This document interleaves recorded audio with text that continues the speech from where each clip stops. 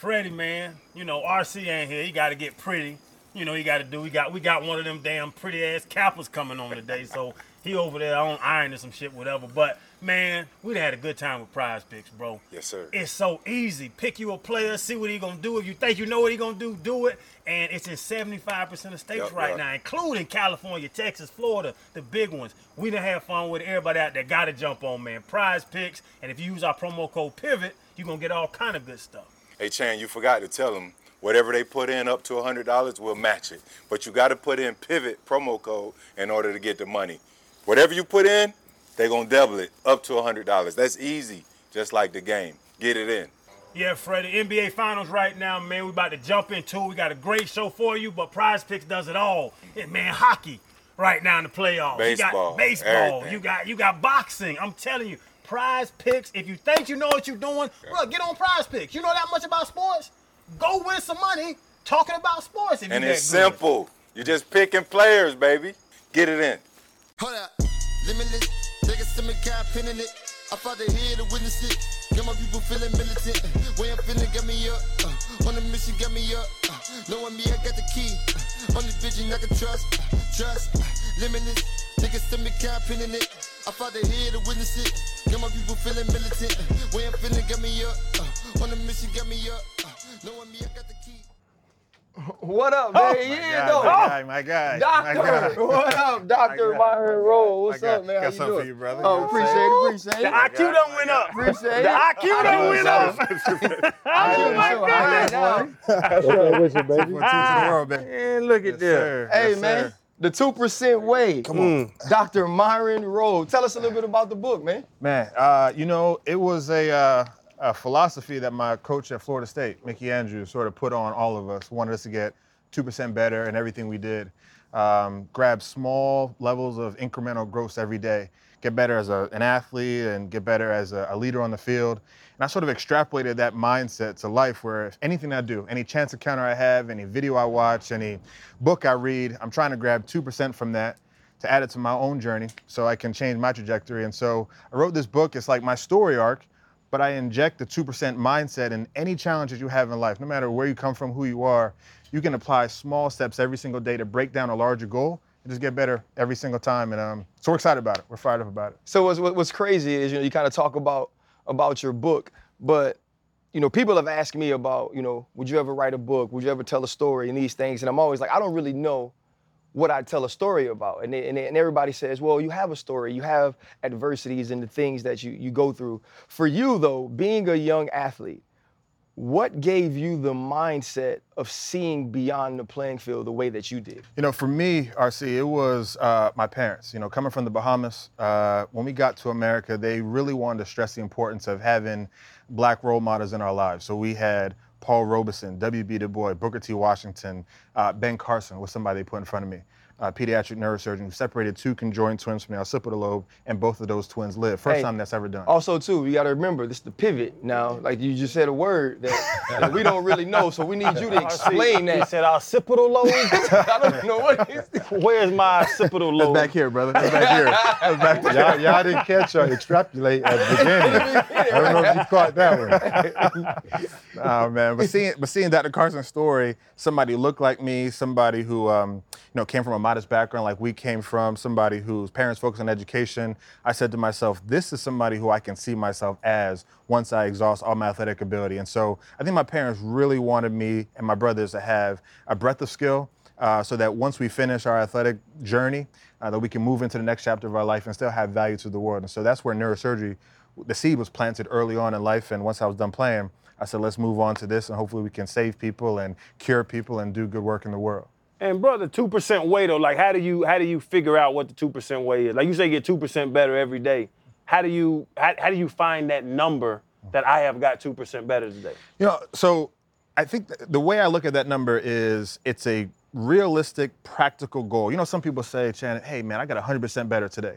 It's almost like you're doubling your talent in one day, which is impractical, not realistic, and unfathomable in a way, right? But if you just get 2%, practical growth, say I just had this small victory today, meaning like, look, if I need to get better at my punctuality. Well, today I was able to put in my calendar, put in my phone, remind myself I need to, wake up a little bit earlier. I need to have my buddy sort of check in on me, be my accountability friend so I can get to work on time. That's 2% of growth, 2% of increase. So it's small, it's realistic, it feels manageable, because a lot of times we have these larger tasks that sometimes can feel overwhelming.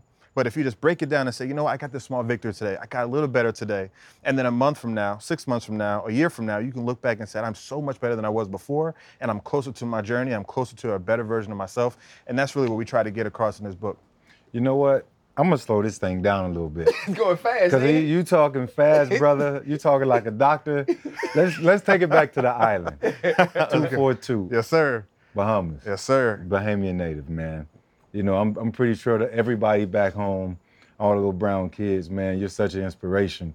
And this is a Freddie Flowers moment. But most athletes, when I got to college, I wanted to major in the easiest thing, just so I can be eligible to play. What do you have to major in? What were the steps for you to get to want to work on brains? Yeah. I don't know any other way to say it. I know neurosurgeon, but what was this, you went into school thinking that? Yeah, I went in early thinking that this was going to be my path. But I appreciate that. I think that coming where we're from, the Bahamas, it's a wonderful place, but there obviously are some limited resources, and my parents took me from the Bahamas when I was 2 years old, and I grew up in America, and they wanted us to have an opportunity to have an abundance of resources and ample opportunities to be great citizens, great leaders, and they focus on education. It was not a question unequivocally what you needed to be, have a priority in or a premium on, and that was my school, being a student first before an athlete. So when I read about Ben Carson, when I learned about the brain in 6th grade, 5th, 6th grade, I said, this is such an interesting organ that can control the way we speak, control our blood pressure, control our body temperature. One part of the brain controls, how we understand language, and another part of the brain controls what we can see and how we can process things. I said, this is phenomenal. And so getting to Florida State, I was recruited really highly out of high school. I told my coaches at FSU, and all the coaches recruited me, I want to be a neurosurgeon. Help me get there. Activate and mobilize. Did they look at you crazy? Coach Bowden did not, actually. He was like, look, and this is the thing, right? Florida State, we were coming off a time, this is a very honest truth. We were coming off a time where we needed our academic reputation to be improved. And so the idea of having a student athlete come there who they can sort of put as their poster boy, as the epitome of what a student athlete ought to be, they said, we are going to put our resources behind you to do what you need to do. And so if you want to be a brain surgeon, we'll put you in pre-med classes. We'll have you shadow neurosurgeons locally in Tallahassee so you can go ahead and do big things. And so the support, the network was there. And I appreciate it because it allowed my journey to sort of take off both on the football field and in the classroom. Do you think that was a knock against you? Because your focus is not ball. Your focus is not playing ball. It's harder to be a neurosurgeon than to get in the NFL. And it's not many jobs you can say that, right? There are less neurosurgeons than dudes that play in the NFL. Yeah. Do you think that some people were intimidated by that when you tell a college, you went to Florida, I'm a Gator, so I got a bad mouth. But you went to Florida State. It's not a higher learning education place. You go to Florida State to play football. You go to Florida State to play football, but you go to Florida State now to be a neurosurgeon. Did you ever feel as if your medical passion hurt you with recruiting?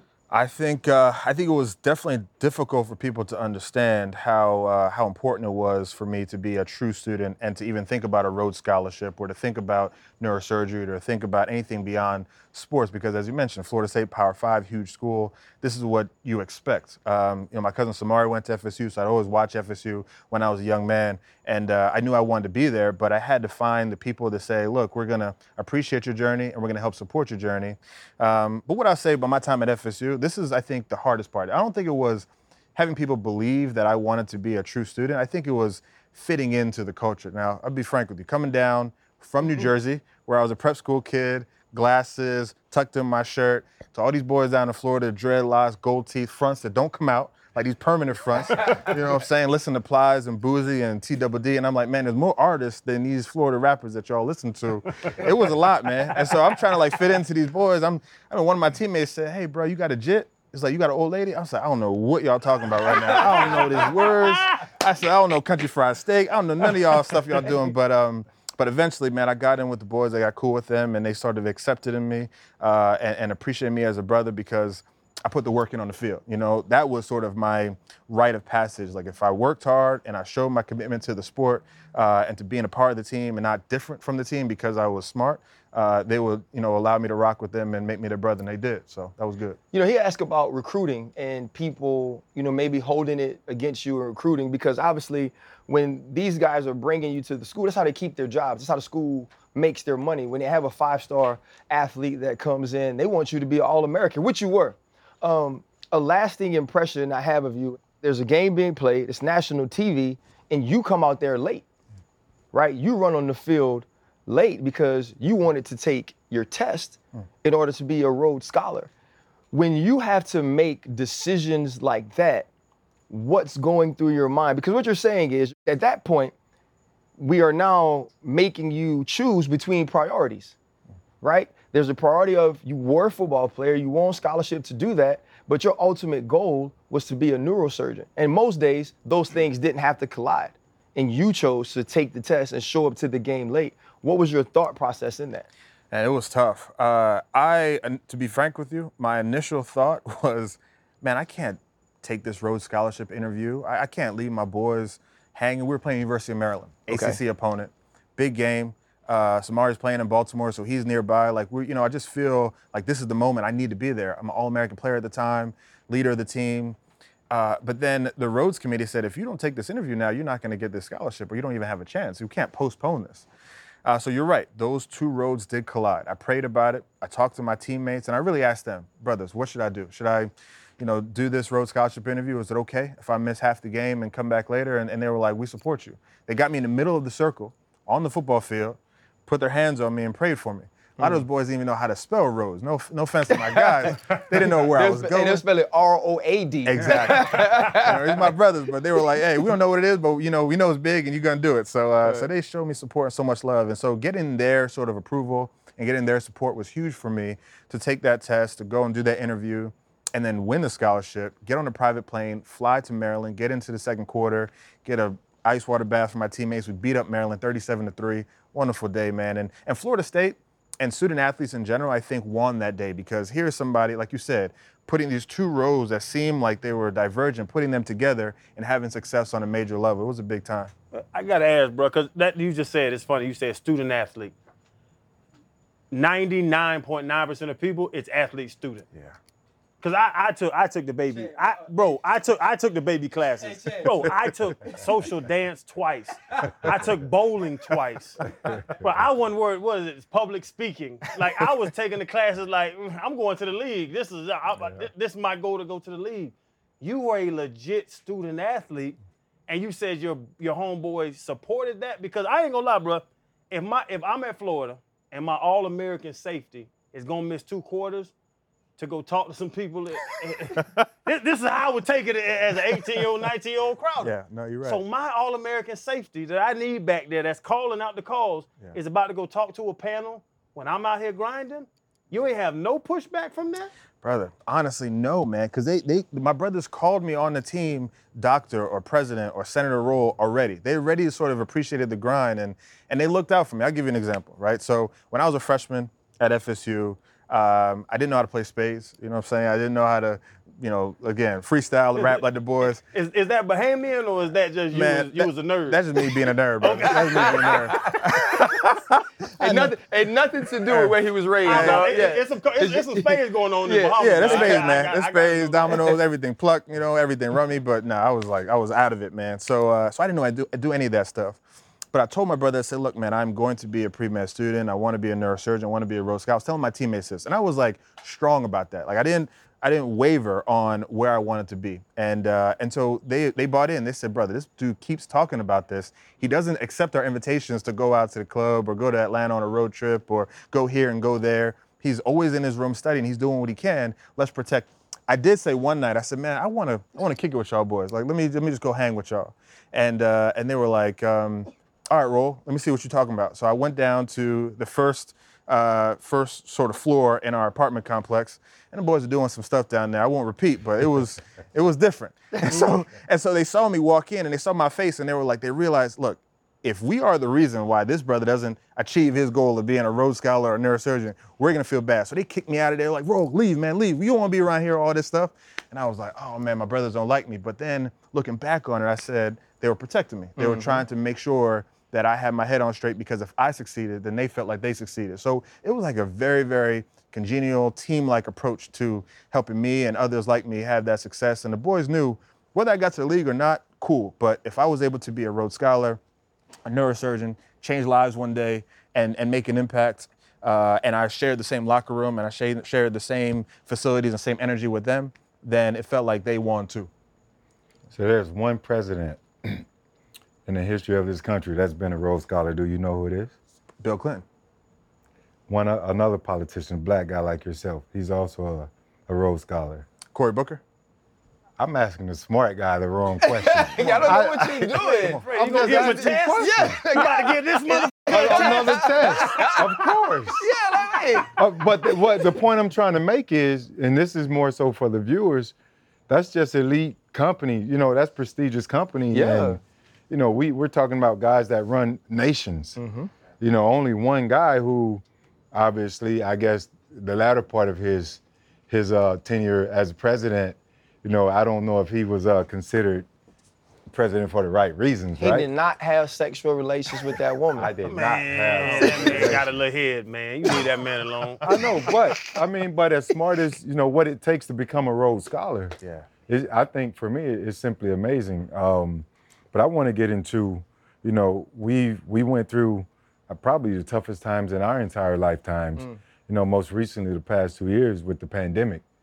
But, you know, following you on Instagram, all your social media, not only that you're just a neurosurgeon, you're more than that. You're on the front lines, you know, battling, trying to save lives, putting yourself in harm's way. What was that experience like from, you know, the front line? Yeah, that was a very trying time, Fred. I mean, you know, as a brain surgeon, someone who does brain and spine surgery, someone who deals with the central nervous system, vastly different than a respiratory illness like COVID. But our whole hospital shut down, where any elective or emergency surgeries were done. And as our hospital, Mass General, we are the main referral hub in New England area. You spent some time in New England. You know, it's a real major hospital for Harvard. And so we had all these COVID patients coming into our doors, and our chairman said, look, we need to shift gears, Dr. Rolle. We need to shift gears. We need you to stop doing elective surgeries, all of us, and start volunteering in the emergency department and help triage some of these patients who are coming in. So basically, I had to learn about this respiratory illness, learn about the cytokine response that some of these individuals may have, learn about intubations, learn about all these different things that I typically don't do on a day-to-day basis. Being an athlete helped me be flexible. Something else that I really appreciated during that COVID pandemic was being able to be an advocate for us, Black individuals who may have a distrust in the healthcare system already. And then you're seeing the disproportionate number of people who are getting COVID who look like us, poor, brown, Black, in underserved and marginalized communities, especially in Boston. You know, they were getting affected the most because they were coming in with all these preconditions and chronic conditions that they weren't being managed properly. And so we're seeing a lot of that too. And so being an advocate, being on the front lines, helping people, it just was all a part of the role, and I appreciated having that opportunity. Did you see any difference in the way that Black and brown people were treated, or you were just saying, and having the opportunity to be on the front lines and also understanding how many people looked like you that were coming through the door with some of those preconditions and some of those things that were already existing, some of those chronic situations that they were dealing with? Did you feel they were treated differently, or you just wanted to make sure they were taken care of? So I don't think they were treated differently when they got to us, but I think what the pandemic showed, it further illuminated the gap that exists between Black and brown or poor individuals and major hospitals. See, our hospital typically, it's a very, very high-end hospital where we get clientele from all over the world. If you have some of the most complex pathologies, the worst diseases, you come to Mass General Hospital and you get treated. But you have people who are Black who are right around the corner who won't come to our hospital because they're not plugged in with a primary care physician. They don't know they have hypertension. They don't know they have diabetes. They don't know they have, early stage of prostate cancer, things like that, because they're not getting checked or they're not plugged into the system. They sometimes get lost in that. And so when you have these people who aren't managed or undermanaged with their chronic disease, COVID was hitting those people a lot harder than anyone else. And so typically I'm seeing these patients from Martha's Vineyard and from Bahrain and from UAE. And now I'm seeing, Jim and John right from Mattapan, right from Dorchester, right from Roxbury, where New Edition and Bobby Brown and those boys are from. Seeing all these people I typically don't see, it was alarming to me. So that's why I enjoy being on TV, speaking out, writing about it and saying, look, now we know there's a gap. How can we reach and access these people who are sort of marginalized and not getting the healthcare that they should? The pandemic has showed us that we need to do better. Now let's do better. Did the check go down? Because as a neurosurgeon to a COVID doctor, like, you know what I'm saying? Did the check change? Because it didn't change, brother. Okay, I just want to make sure because it seems like you have done. You gonna get him? Oh man. That's my big. Listen, you see my big brother. Watch out for me. I appreciate that. You see my big brother. Watch out for me. He didn't want to get me bit by no damn. I don't know what that was. I don't know if beetles can bite, but that motherfucker was a grown man. Were you gung ho in going from neurosurgery that you worked your whole life, and you have, let's be honest, you have more degrees than the dudes that are up there, and now you're sitting there giving people IVs and putting on masks? Like, what was the transition from you're at your goal, you're at your top? And I don't know if it came down, but it seems like you were overqualified to be a COVID doctor. I really had to humble myself for sure and realize that this was not my expertise. I like operating on brain tumors. I like clipping aneurysms. I like fixing deformed spines. But, getting someone an infectious disease consult and trying to intubate them because they have COVID, that's not something I initially signed up for. But I realized I had to do the job. We needed bodies. We had physicians and nurses who were calling out because they were getting sick from COVID. And so we were really strapped for personnel to do the work. And so just had to put aside my own personal career or personal interests and really just look at the patients who were coming, who were vulnerable and needed our support to go ahead and make that shift and make it happen. Do you prepare for surgery like you prepare for a You say you enjoy getting ready for brain tumors. Yeah. Clipping aneurysms. Flipping aneurysms. Clipping aneurysms. Clipping You aneurysms. flip an aneurysm, Freddie? I don't know, man. And spines. Yeah. What's your mindset like going into it? Because the margin for error is very thin, right? It is very small. Very Absolutely. small. Yeah. And you have to look at these patients on the operating table as maybe even your family member or somebody who needs you right now. They're very vulnerable. They're coming to you for a reason.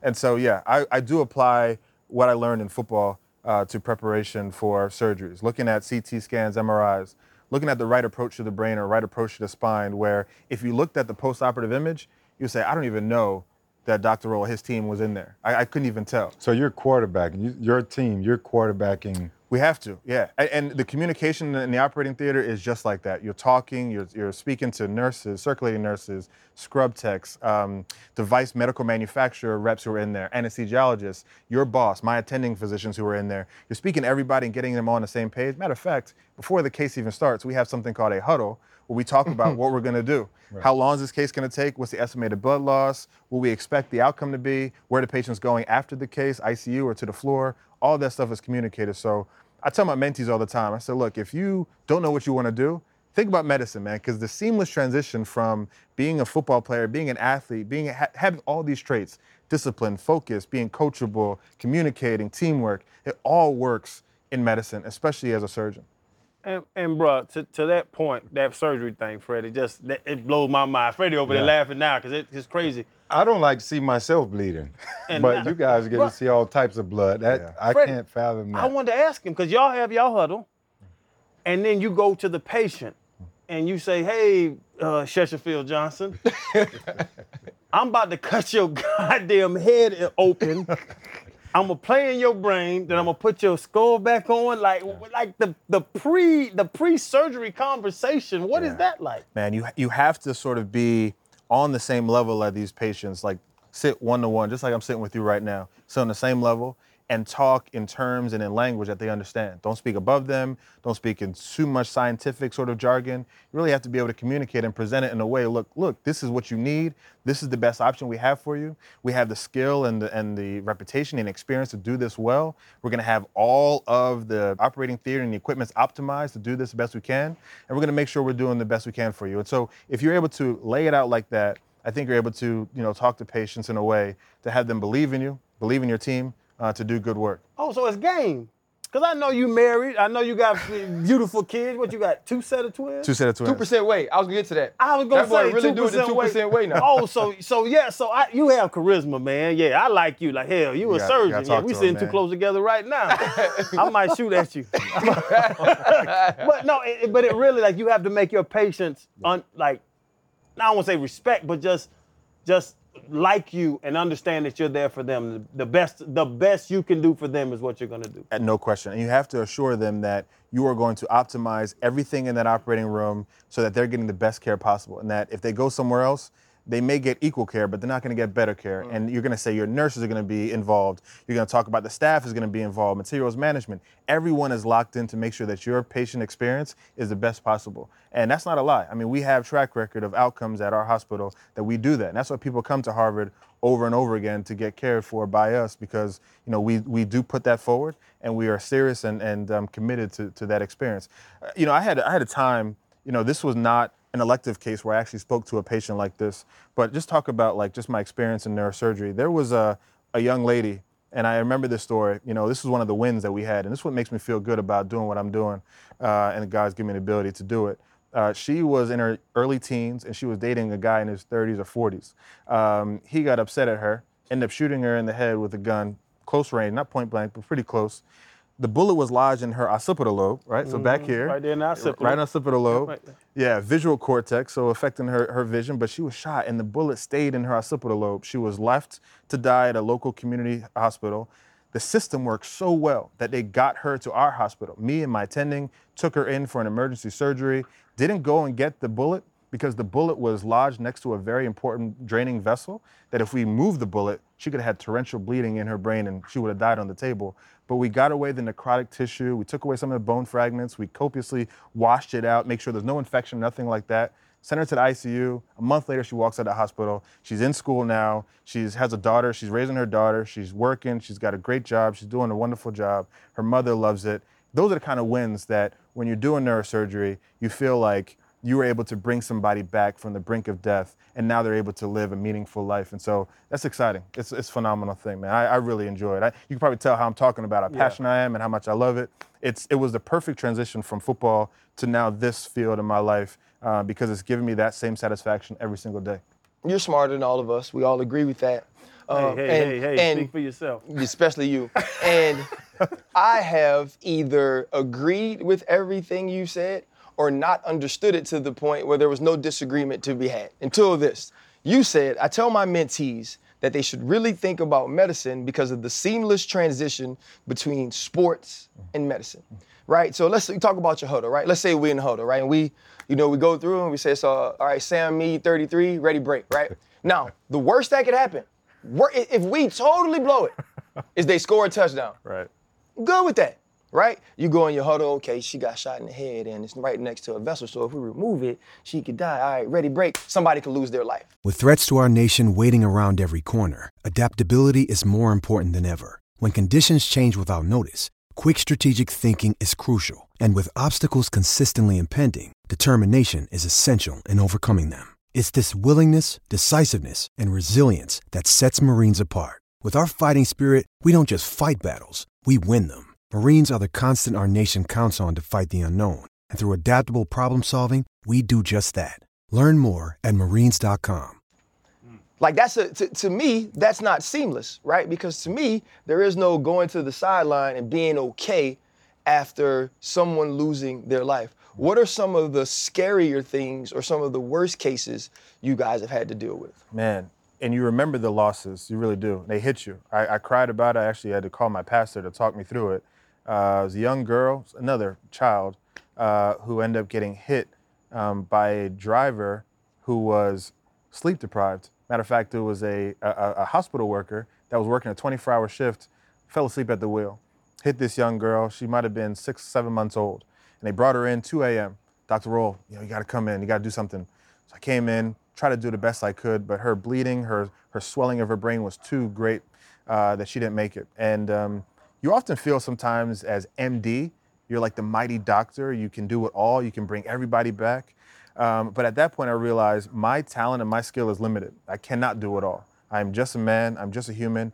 And if I give everything I can to that experience and to that patient, then I've done all I could. The rest needs to be divine intervention. God's got to step in and say, maybe I can do something about this. But that was hard because you feel like, oh man, I'm here. I'm at Harvard. I'm here for a reason. I can do this. I can bring them back. But going and telling the family that, you know, their child is now not with us anymore, it was devastating. It crushed me. I'll never forget about it. Still gets me emotional to this day. And that is a moment where you really need to lean on the people who you love. You know, my wife, my family, my brothers, McKinley, who's here with me, my co-residents, colleagues. Just try to speak life into me, speak life into us as we go through these difficult times. Because no offense to dermatology or something like that, you know, you might be removing a skin tag. That's not life or death like brain surgery, right? There's people who can either be here or not be here. And so that was very difficult. That was the most challenging moment for me, for sure. Does that ever get easier as you become more experienced and you have more opportunities to operate? Do you think as you go on, you'll be able to deal with the losses better? And is that even something you're trying to do? Like, how do you move forward and keep that same compassion, right? Keep that same drive to when save. you cried when you lost in high school. Yeah. When people cry when they lost in high school, you cry when you lost in college, but when you get to the league, you can't cry every time you lose. Right. Yeah, no, you can't be, I would say you can't be disconnected, and you cannot be immune to the feelings of wanting to help this person. I mean, that's why you go into it. You go into medicine to do no harm and to try to help these individuals who have no other option. They can't go anywhere else, but they're with you now. And like the Bible says, you're there for such a time as this. You have to do the work. And sometimes it doesn't work out the way you want it to. Sometimes your outcomes aren't as good. And sometimes things don't move in the direction that you want them to. You're going to have more wins than losses, and you absolutely should aim for that, right? You should aim for the better outcomes, or else you wouldn't be having a job very long. But I think for me, what's helped me sort of get through that is I know my limitations, I know my human limitations, and I also know that the next patient that I need to see, or the next patient I need to operate on, they're not going to be expecting me to start still thinking about the patient that we just lost or had a bad outcome. They want me to give my best to them right now, who's in front of me. And so I try to keep that in mind. And then also have those people around me who can, you know, cheer me up or speak life, or things that I can do to get away from the hospital, which is working out, listening to music, listening to some soca, calypso music, a little reggae, you know, get into it. And No plies? No plies, man. I mean, you know, I Am the Club. I know that song very well. You know, had to do a stroll to that song, but nah, man, I'm into my reggae. But yeah, so that's what we kind of get to. Is he the smartest motherfucker ever to play in the NFL? To me, absolutely. Yeah, I without can't a think doubt. of anybody. But to be a doctor, but then you talk about spirituality. You talk about you talk to God and all. To be a doctor, do you think is there doctors that you work with that aren't spiritual like that? That aren't how when you're praying for a patient and there's an atheist doctor, how do you deal with that where you're going to a higher power, but some people don't think there's a higher power? You're absolutely right. No question. There's definitely people who separate their faith and their spirituality from the science. And to me, you know, that's just never been the way I wanted to operate. And so I stay in my lane. You know, I stay connected with what I'm doing to allow myself to be the best version of myself in that particular moment. I know that what happens in that brain, what happens in the spine, what happens in the body is a miracle half the time. There's some things we can't even explain. I mean, the brain is beautiful, and I think and we think we know so much about it, but there's a lot that we don't know. And so that part of the unknown, that uncertainty, you know, you just have to marvel at how people can function when they've had a stroke or some major infection or some major traumatic brain injury, and they're still able to get up and have a meaningful life and have their senses and faculty. And you're like, how can they do this? How are they able to do this? It has to be someone higher than us. It has to be the Lord sort of putting his work and putting his hand onto this patient and into this situation. So I don't really sort of allow anyone else's faith or lack of faith to move me away from where I am and how I do best. I know it's something that centered me when I played football, and it's something that centers me now when I operate, and I like to keep it with me. Channing asked a Freddie T type question. I'm gonna pivot and ask a Channing type question. We all watch Grey's Anatomy, right? Yeah, we've watched Grey's Anatomy, and I know you don't snitch because you just mentioned, especially being the father of a new set of twins. Yeah. Congratulations. Second Congrats, set, right? man. Yeah, second set. Boy and girl? Boy, again? girl. You Yeah. done? To me, no, but to her, you know. We're going to have to go and get you a urologist, man. Go ahead and get you right. 2 sets of twins. 2 sets of He be twins. making twins because he be lingering in there. That's amazing.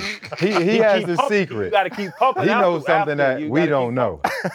But at the hospital, how much of it is like Grey's Anatomy? Is everyone sleeping with Oh, everybody? man.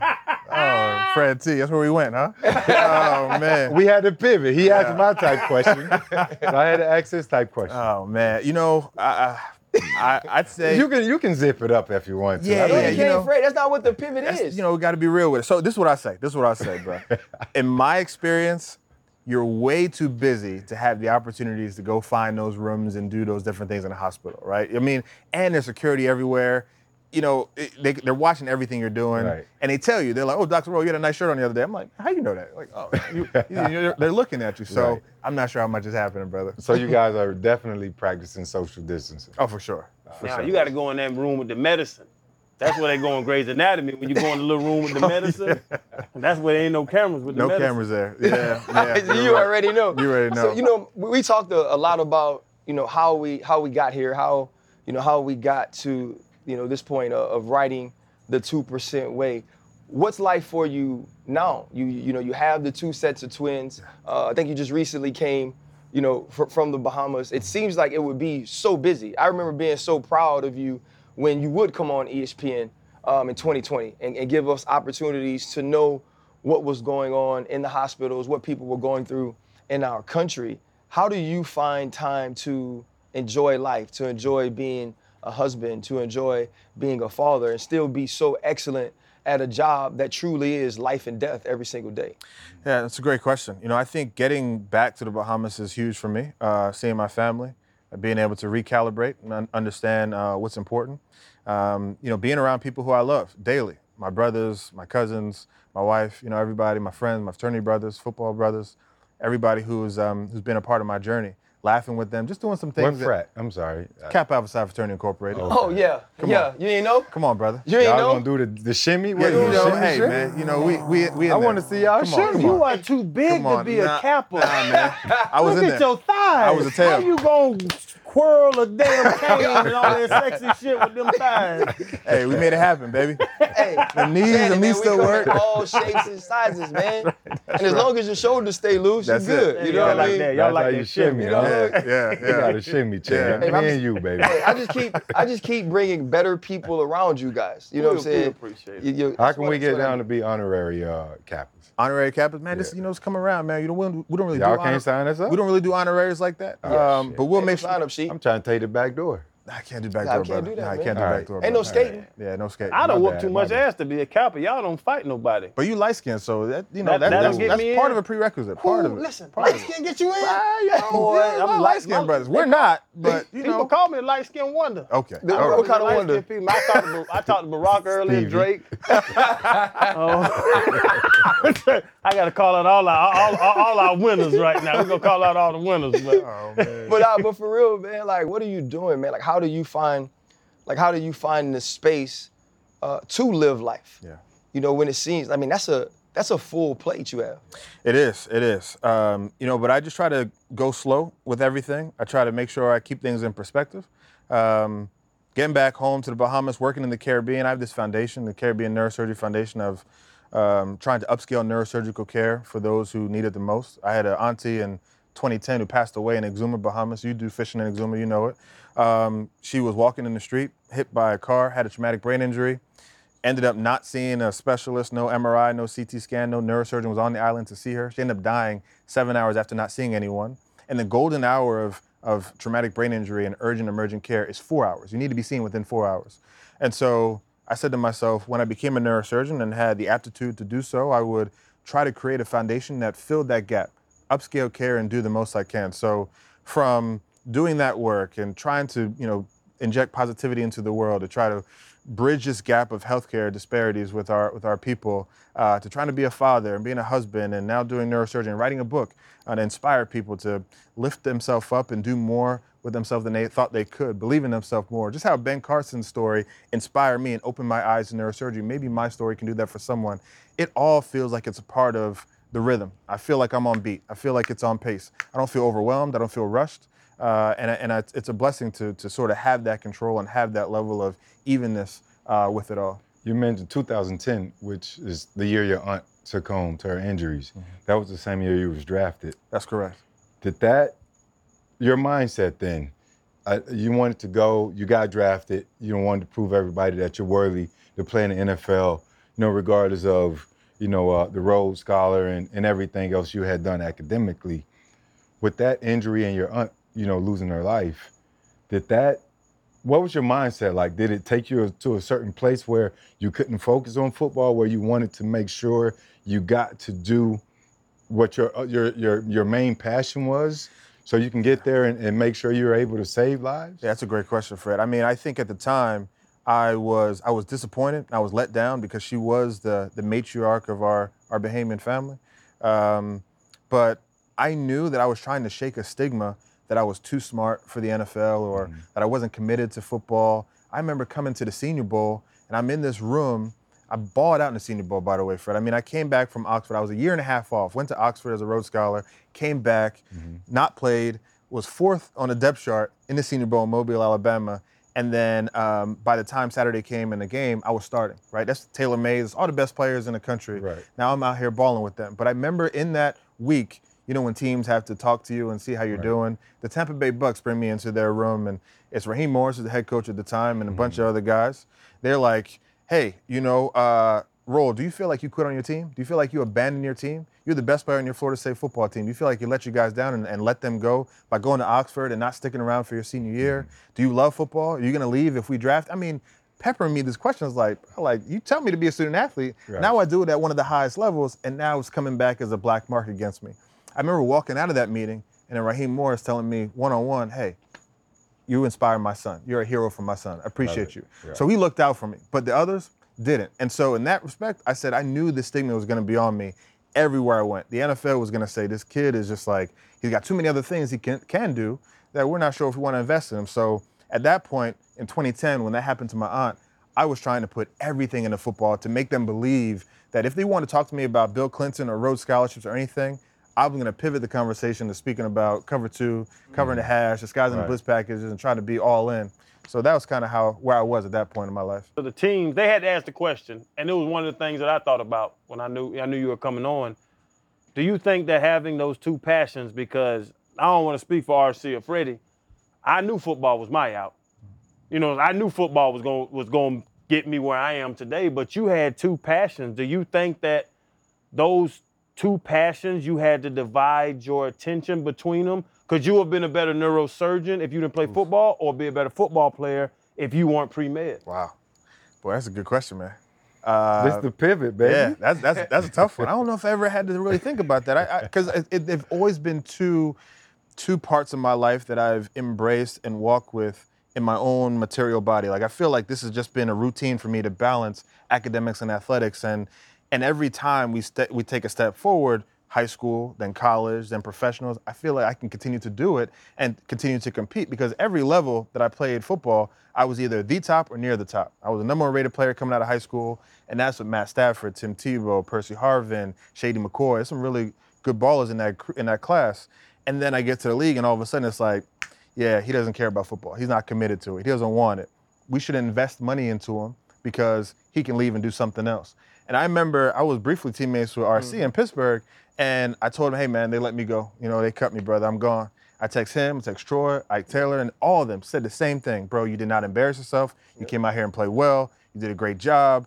And then I remember Larry Foote one time as well. Never talked to me. Larry never talked to me, man. I mean, he always had the headphones on. He just doing his own thing. Footy don't really talk to me. He don't talk to nobody. Yeah. So after one game, he takes off his headphones. He said, Roll. And I'm like, oh, Larry Foote talking to me. What's up, man? What's up? He's like, good job today, bro.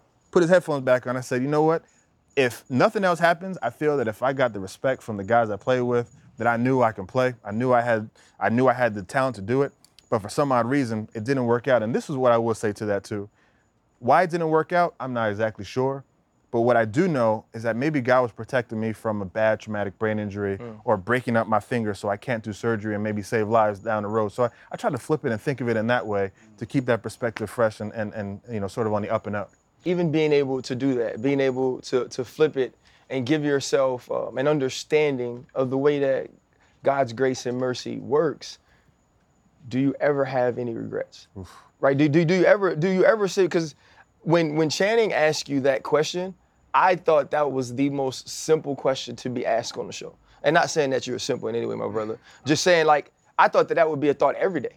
You know what I mean? I would sit around every day if I didn't make it. And maybe because I thought about football, like I wanted it, like kind of like Channing did, I would have been like, man, maybe if I wasn't, if I didn't take the year away or if I didn't do this, football works out differently. And I think looking at it now and where you are, I can't see your life going any other way or you being in any other position than you are now.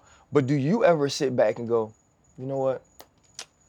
If I'd have did that differently, maybe things work out different in this area. Yeah, there's times that I do think about that. I'm not gonna lie, I'm human, just like anybody else. I think, man, what if I had not gone to Oxford first? Because I graduated at Florida State undergrad in 2.5 years, got my degree very quickly. And so I knew I was leaving with a degree, I was gonna be okay, and I was gonna leave for the draft. So I put my name into that scouting service that they have for undergraduate students in college, and they tell me, hey, you're gonna be like a first or second round pick.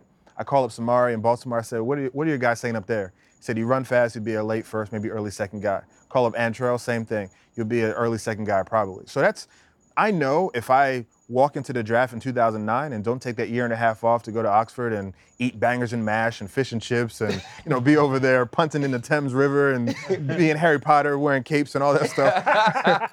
I knew that my role in the NFL or my opportunity to stay longer would have been there.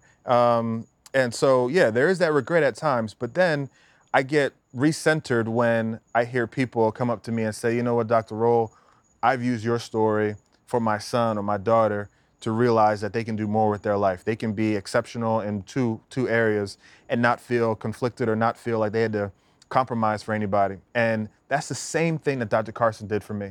That's the same thing that the heroes in my life, Paul Robeson, Nelson Mandela, Malcolm X did for me. And it's the same reason why we wrote this book, The 2% Way, to allow people to see that story and see the personal struggles that we've had and allow them to sort of grow from it, see themselves in it, and be better because of it. Your big black ass was playing Quidditch. Man, look. We had to wear these sub-fusk, man, and capes, and we had to dress up like this for food. Just to go and eat in the dining hall, you had to dress up like a cape, like you were really in Harry Potter Hogwarts, man. Bro, that's serious. Really? Yeah. And these are the smartest humans in the world. Smartest humans in the world. And the conversations you have to have around that table are like, what's happening in the UN? What's going on with the G8 summit? What do you think about NATO? What do you think about this and that? And you're like, man, what are these conversations that we're having? But they're legit. And you running with a broom under your leg. I wish I was able to do that. I wanted to ask you, man, because you the CTE thing, which is a big topic now. You said you fell in love with the brain early on. Yeah. You love the brain. Yeah. And so you understand the brain. But you're going out there and running into, bro, we all love to watch you play. We're older than you. I'm the youngest. I came out in 2005, so we all watched you play. So you understand what the brain does, and you still went out there and bashed your head into grown-ass men year after year after year. Was that a fight mentally with you, knowing that this could mess up the old peanut? Yeah, it's a great question. I honestly, I tried to remove it from my mind when I played football. I tried not to think about the damage that this gelatinous organ that can move around in our hard skull, the effects that, putting my face in the fan, like RC always used to say. Put your face in the fan, put the face in the fan. That was your saying? Yeah. He said it all the time. All the time. Can you stick your face in the fan, Rolle? I said, yeah, let's go. Yeah. So, I try to suspend those thoughts because I knew, just like y'all know, I mean, a step too slow, a step too thinking about something, then, Fred's gone, right? I mean, strike with the band, it's over. So I did not, I would say, hamstring myself by having those thoughts. Now, as a scientist now, and as a physician now, I wish that I would have thought more about it then, and I talk about it now, thinking about CTE, thinking about, and we know CTE is chronic traumatic encephalopathy, these protein deposits that are in the brain that can lead to aggressive behavior, suicidal ideations, and other things like that. I wish I would have done it more then, but I feel like my recompense for not doing it then is trying to be an advocate now, trying to work with the NFL and other scholars and other researchers on how we can make the game safer and preserve all of y'all wonderful men who come from the sport, because there's a lot life to live. And like I just mentioned, you guys have, and as football players have, just the right DNA, the design to be leaders in this world. But if it's cut short based on us not focusing on our brain health like we do for ACL tears or shoulder sprains or things like that, then we're not doing a service to all of y'all. So for me, this is twofold. One, do you feel a greater responsibility, being that you've played the sport and you've been in the brotherhood, to solve this CTE thing? That's one. And two is, what's your favorite chapter in the book? But answer it in the vocabulary that none of us can understand. I'll understand it, Freddie. Please. Cross my legs. So I'd say, yeah, I do feel a responsibility to help in this fight with chronic traumatic encephalopathy. Right now, you can't tell if someone has it if they're living, right? You only can tell by autopsy. Can't even tell it by diagnostic imaging. You can't get an MRI or CT scan. Even with the aggression and the none of that. There is some MRI scans that can talk about connectivity, if the hemispheres are communicating, the right and left hemispheres are communicating, and some of those signals may be depreciated in people who have moderate or severe TBI, but there's nothing like getting a scan and knowing you got a tumor or a bleed or something like that. It doesn't show up like that. Right. So you really have to go off of symptoms. You really have to go off conditions and clinical sort of what you see in exam.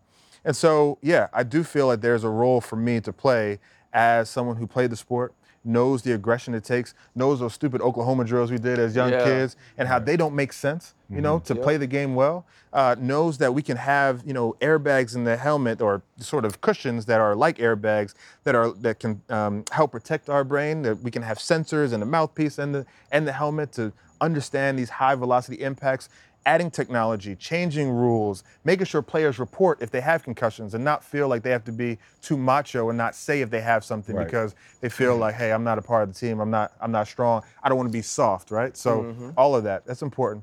As far as a favorite chapter in the book, man, you know, for me, I think the real pivotal moment in my life. I like that. Yeah, you like that? Try to bring it in there. It'd have to be a chapter where I speak very, very, you know, profoundly about getting in a fight as a young person. When I was 10 years old, this young man called me the N-word and called my mother the B-word. And those are 2 strikes, right? You had 3 strikes. You can either call me a racial epithet, talk about my mummy, or talk about my country. And he did 2 of the 3. So I had to put my paws on him and let him know what time it was. You know what I'm saying? You know, I know y'all had Errol Spence on here before, you know what I'm saying? So I was ready. But anyway, so I ran the bus, grabbed him, beat him up, and he had to go to the hospital for his injuries. My brother and I were walking home from that fight, and we just was like, okay, it's over, you know, it's done. We said our piece, we did our piece, you know, and now he won't say that anymore. But his parents actually followed us home, knocked on our door, and told my daddy, you know, cussed him out, and my daddy not knowing what happened, he's not wanting people to attack his son, so he's going back and forth with this lady. Next thing you know, we get a letter in the mail saying we need to go to the Atlantic City courthouse because we're being taken to court for this. So at 10 years old, I'm in a courtroom, suit on, looking at this judge admonish me for doing this. And I remember looking back at my mummy in the courtroom, and she is like disappointed, discouraged that her last baby, her last pain is putting her through this situation, feeling like we may get deported, like back to the Bahamas. I mean, all thoughts were going through her head. And I felt terrible by putting my parents in that position. Because I was always a good student and always a good athlete, but I didn't feel like my behavior had to match the other aspects of my life because they always told me, just do well in school, do well in sports, and you'll be okay. And that's kind of how I felt about it. But thankfully, to the grace of God, a really good lawyer, some community advocates who came and said that I was a good person. I had to do a little bit of community service. All I had to do was say I'm sorry to the young man, and it didn't end up on my record. And at that point, I moved away from that temper, that anger, reacting like that to people who would call me racial names, growing up in a white suburban town outside of Atlantic City, New Jersey. And then I joined the school band. I went to student government.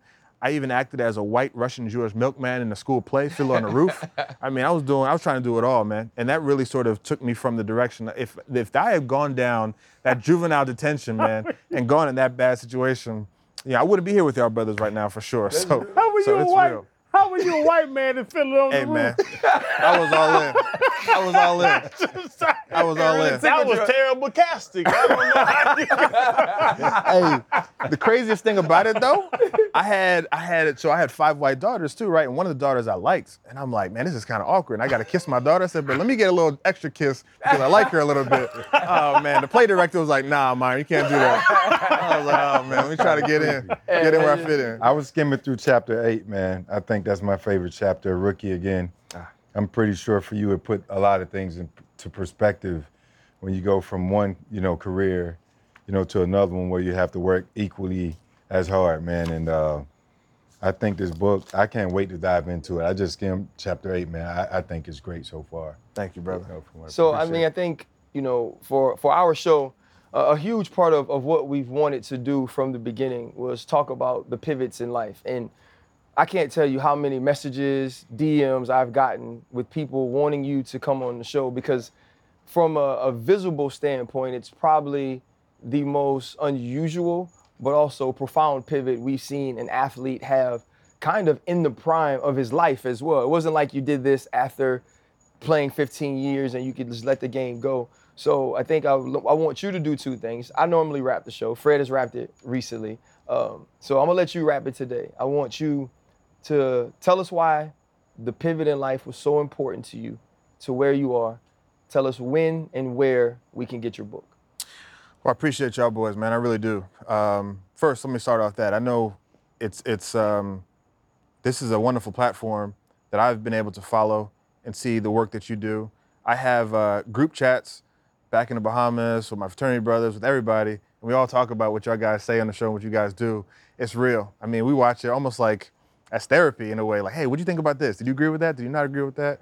RC, I've known you for over a decade or so, and I appreciate you, brother, being a member of our fraternity, but just being a brother and close to me, I appreciate that.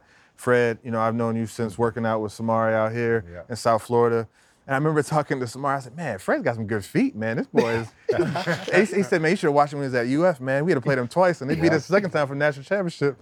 No, I appreciate you, brother, and obviously being a Bahamian too. And Shannon, it's my first time meeting you, brother, but I've obviously seen you and followed you as well, dog on the field, and just how you've taken to the next level and what you add to the show. It's phenomenal. My wife loves you too, so she's a huge fan. But I think for me, man, the pivot from going from one chapter of life to another is so important. It's not something that happens overnight, right? This was like a thought about process. This was premeditated. This was something that we worked towards. And if anyone wants to box you into a category that says you only can do one or the other, refute that, deny that, move away from that and say, look, I can be what I want to be.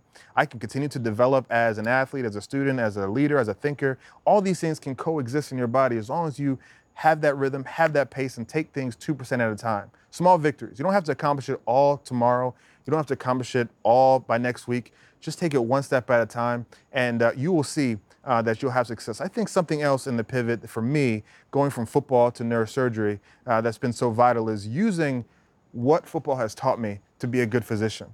And we already talked about it, communication, overcoming adversity, discipline, focus, knowing what the grind feels like, knowing what that grind, that tough work feels like, hard work. That's irreplaceable. You can do that in any field, law, business, media, writing, literature, whatever it is. You can use what your prior life has taught you, infuse that into what you're doing now, have success, and lift up other people as you do it. So we're excited about it. This book, you can get it anywhere you get your books, Barnes & Nobles, Amazon. It's all on my social media pages, Twitter, Facebook, everywhere. We're excited about it. This is my first time putting something like this on paper. I really wasn't going to at the time because I said to myself, man, no one really wants to hear my story right now, but I had enough people believing in me said, you know what, you need to, because somebody can unlock their future by seeing your story and by hearing your pivot and hearing your transition and how you've made it, and they can do the same thing. So I definitely appreciate y'all, brothers. Man, thank you, man. That was amazing. Appreciate you more, man. For sure. Right. Do your thing. I might be smarter than him. No, you're not. Oh. You're not. My dad. No, appreciate you. That was amazing, dog. Oh, Lord, man. Awesome, brother. Our viewers finna get smarter, man. And go to other Finna ways. get smarter. Freddie, RC was talking all that shit about he know more about basketball than us. Hey, he missed. These little goofy bastards on ESPN. We all garbage. Yeah, we was all garbage last week. We're going to bounce back, baby. Yeah, no, we suck. This week I'm going to be better. Yeah. Because it's Freaky Freddy on a Friday the 13th. My pick's going to be solid. Oh, I'm scared My pick's going to be solid. Get on it. It's so easy, man. Right? It's super easy. But not only that, you got to hop in this Pivot merch. We got new colors coming. We doing so much. We out here grinding for y'all. We love y'all. Thanks for the support. But get in the Prize Picks. Trust me. Make a couple dollars. Whatever you put in, they match it. They match it. Listen, they match it. Free money, easy money. Get it in. Y'all check our social media. I'm telling y'all we going to kill it this weekend. Go in the bio. Look at the links. We all there. Y'all come have fun with it. See if you can beat me. Because I don't think y'all can beat me. Anybody can beat you. We're going to post our picks on social media. Y'all know where it's at. Twitter, Instagram. You TikTok, Freddie? I don't know what TikTok is. Okay. On TikTok. Well, I'm going to Instagram and tweet mine. Y'all let me know. Y'all hit me. Y'all tweet me and let me know if you whoop me. But I'm telling you, I feel good about this weekend. It's big time, playoff time. This is when you really see who can play ball. And I know who can play ball. See if you know who can play ball. Screenshot us your picks. We want to see how well you did. Send it to Pivot IG page. Listen, 75% of the states, we're in Florida, so we're good. California, Texas, you're good. Everywhere else, you're good. That don't even matter. Just screenshot us your picks. Let us see how you did. Link is in the bio. Prize Picks, our partner. Use the promo code PIVOT, and you're good. Let's get it. Watch out, y'all. I ain't going to let y'all see too much, but watch out, baby. Hold up, limitless. Take a stomach, got pinning it. I fought the head to witness it. Got my people feeling militant. Way I'm feeling, got me up. On the mission, got me up. Knowing me, I got the key. Only vision I can trust. Limitless. Take a stomach, got pinning it. I fought the head to witness it. Got my people feeling militant.